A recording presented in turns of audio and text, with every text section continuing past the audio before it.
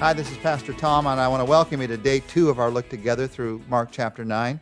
We're going to look at verses 9 to 13 today, and as we look at these verses, they are verses that point to one of the main questions that I hear about the ministry of Jesus in the Gospel of Mark. We're also going to look in these verses at one of the disciples' main questions about the ministry of Jesus. And it's interesting, the answer to those questions point us in exactly the same direction. Let me read for you to begin Mark chapter 9, verses 9 to 13. As they were coming down the mountain, Jesus gave them orders not to tell anyone what they had seen until the Son of Man had risen from the dead. They kept this matter to themselves, discussing what rising from the dead meant. And they asked him, "Why did the teachers of the law say that Elijah must come first?" Jesus replied, "To be sure, Elijah does come first and restores all things. Why then is it written that the Son of Man must suffer much and be rejected? But I tell you, Elijah has come, and they have done to him everything they wished, just as it is written about him." These verses, interestingly, go to two main questions. First, they approach this question that I have seen again and again and again on our research team as they've read through the Gospel of Mark. Again and again, I hear this question: why is it that Jesus keeps telling people not to tell who he really is? And we've touched on the answer a few times as we've walked through the Gospel of Mark, but today I'd like to take a little bit longer to really focus in on that question. Why didn't he let people tell? Why wouldn't Jesus want to broadcast the good news as broadly, as quickly as possible? Isn't that what we're supposed to do? Tell others? So why wasn't Jesus letting the people who lived in his very day tell others, "Hey, come and see Jesus, see him heal, see what he does"? What was going on here? Here's what was happening. The truth is, the time wasn't right. The time now is right to tell everyone as broadly, as quickly as possible.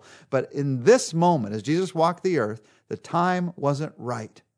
In fact, it wasn't right for 3 reasons. Number 1, Jesus needed time with his disciples. Number 2, it wasn't yet time to go to the cross. And number 3, the people didn't yet understand the whole story.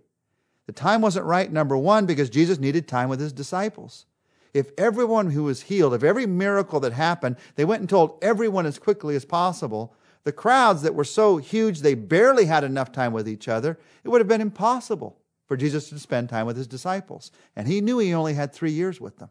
And so he had to have a mixture of ministry where he did some healing, some teaching, but also some training of the disciples.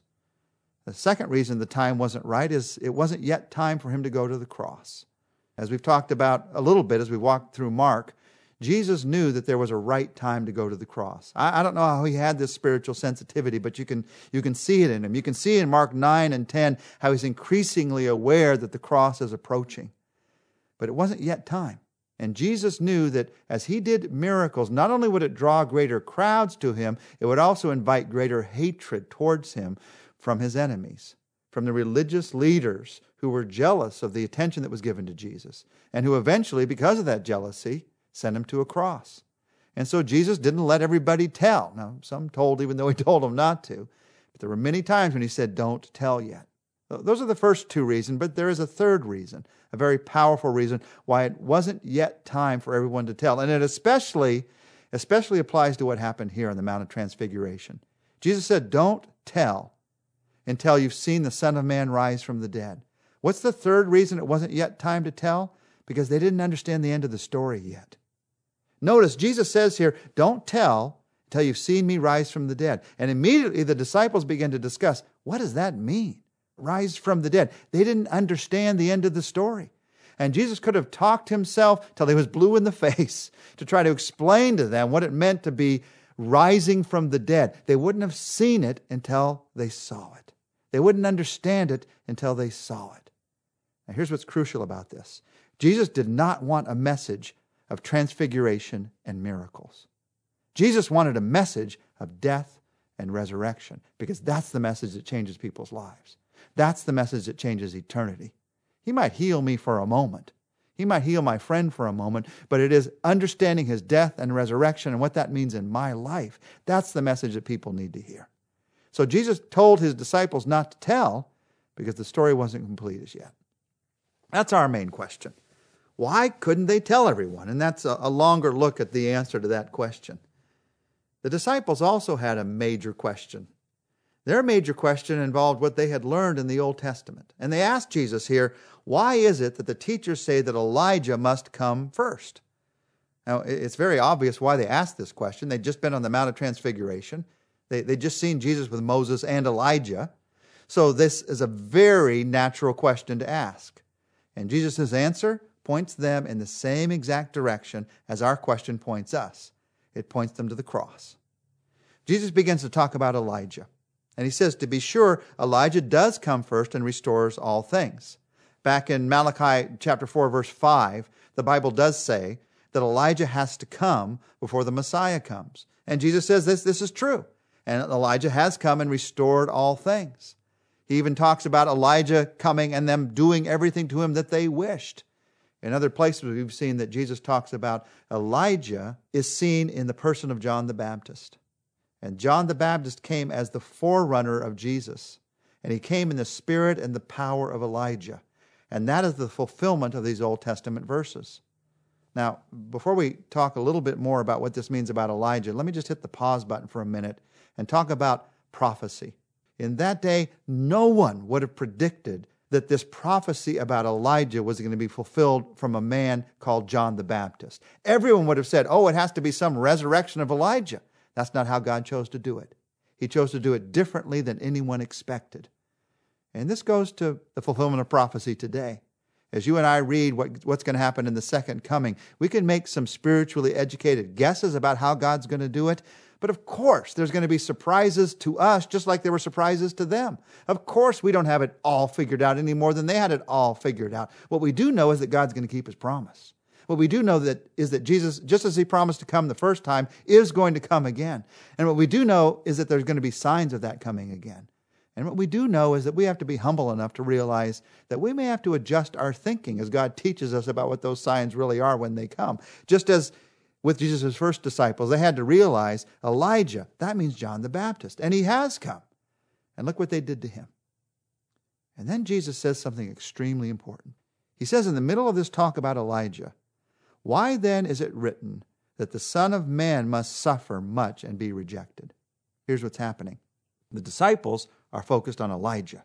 And Jesus says, focus on the Son of God. Focus on the fact that he's going to suffer and be rejected.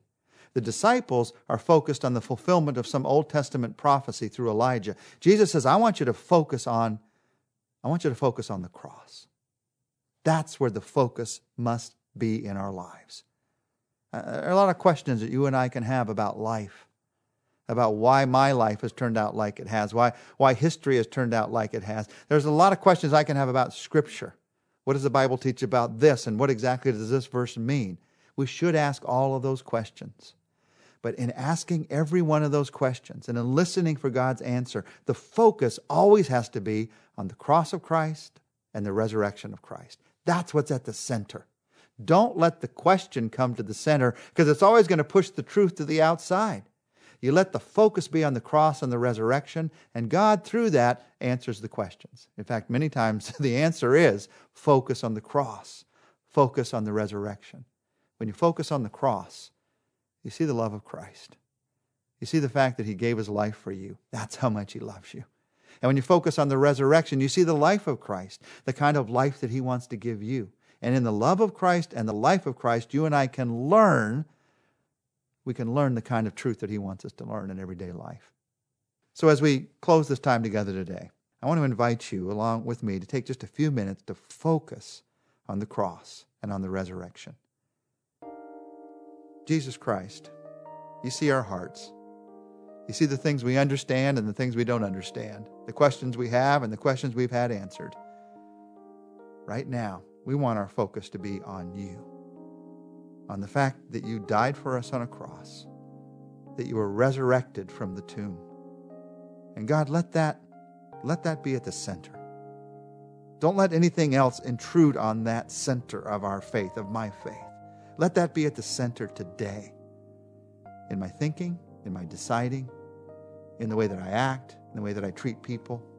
Let the love that I know that you have for me and the life that you have given to me be at the center of who I am. I pray this, Jesus, in your name. Amen.